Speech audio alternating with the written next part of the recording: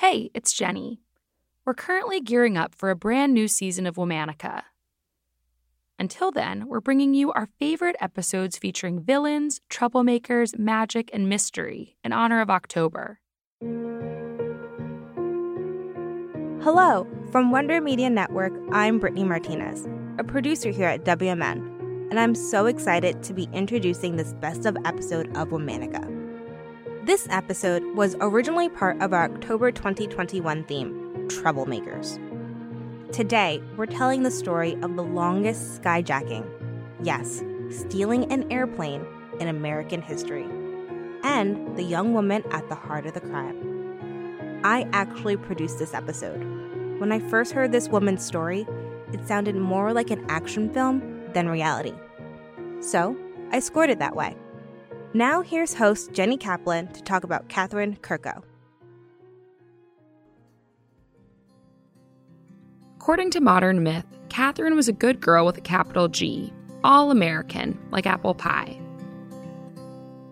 She was born and raised in Coos Bay, a small city on the Oregon coast. After high school, she moved to Southern California.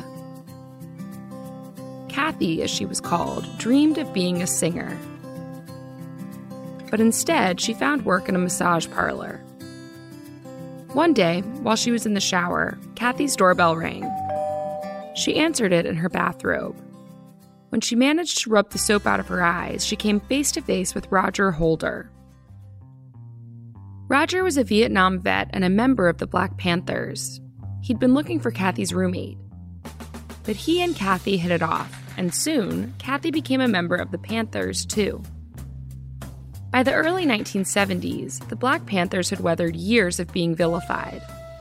By the press, by white Americans, by the FBI. Several of its leaders had been assassinated, others jailed. Some escaped the U.S., choosing to live in exile. On June 2, 1972, Roger's mother drove Roger and Kathy to the airport in Los Angeles.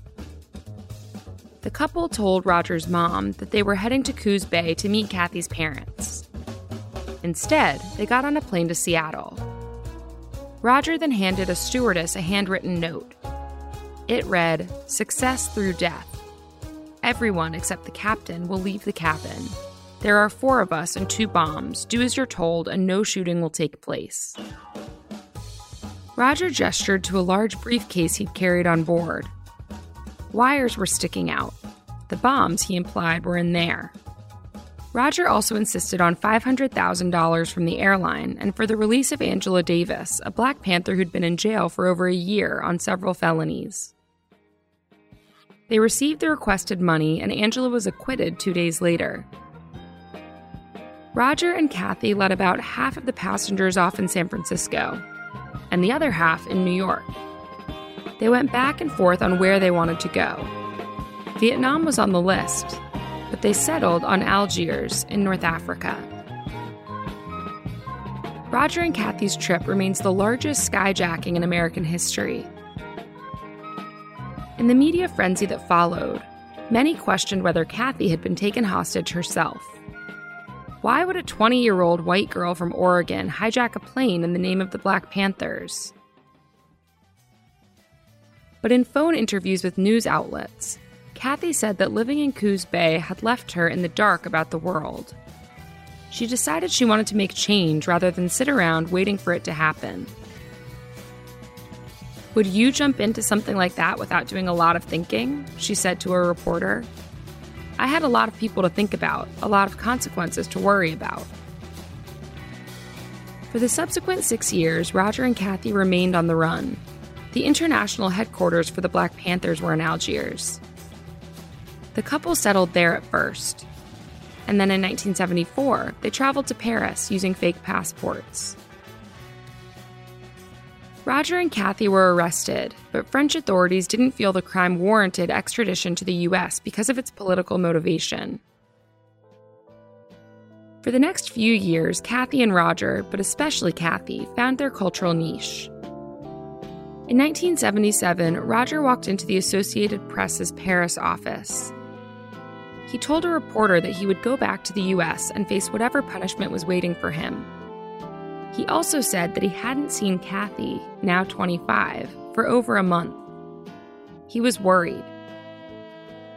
That was the last time anyone heard from or about Kathy.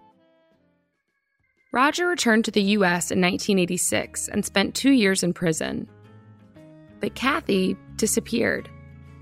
She remains on the FBI's most wanted list, and she's still considered armed and dangerous.